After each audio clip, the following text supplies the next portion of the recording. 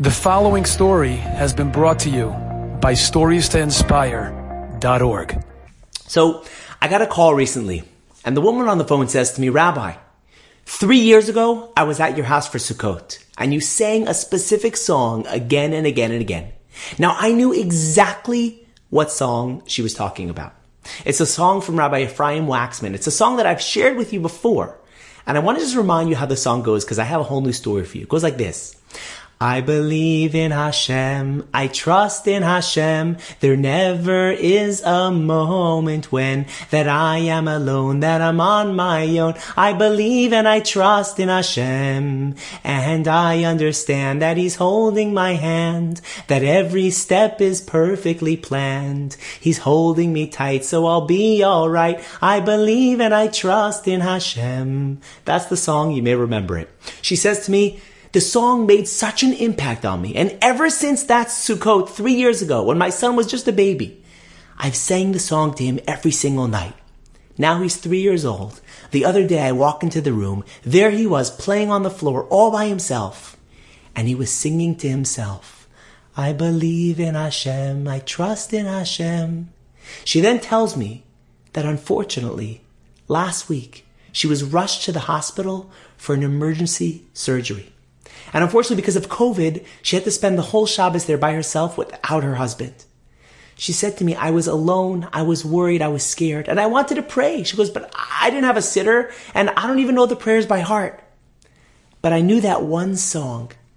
So throughout Shabbos, all alone in the hospital, I just sang over and over, I believe in Hashem, I trust in Hashem. It was so beautiful. She said after Shabbos, she called a friend in New York and she told her about the surgery. She told her about the hospital and how she kept singing this song all by herself. And her friend in New York, who's a teacher, says, I've never heard of that song. What song is that? And so she taught it to her friend in New York. Now this teacher then taught the song to her students. And a few days later, she gets a voice note from one of her students.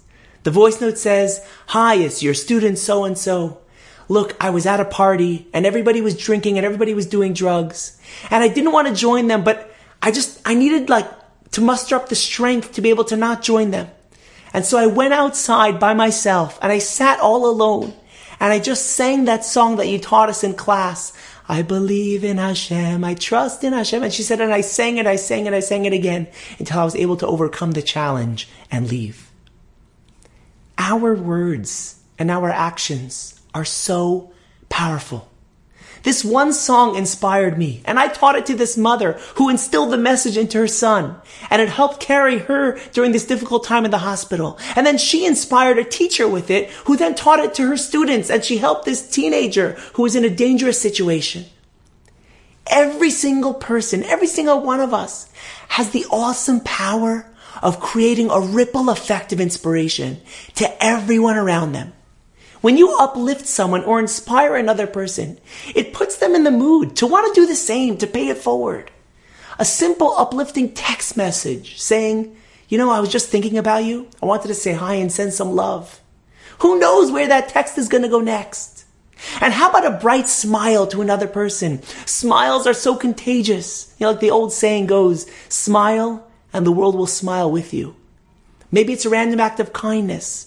But whatever it is to inspire another person. The Torah is compared to light.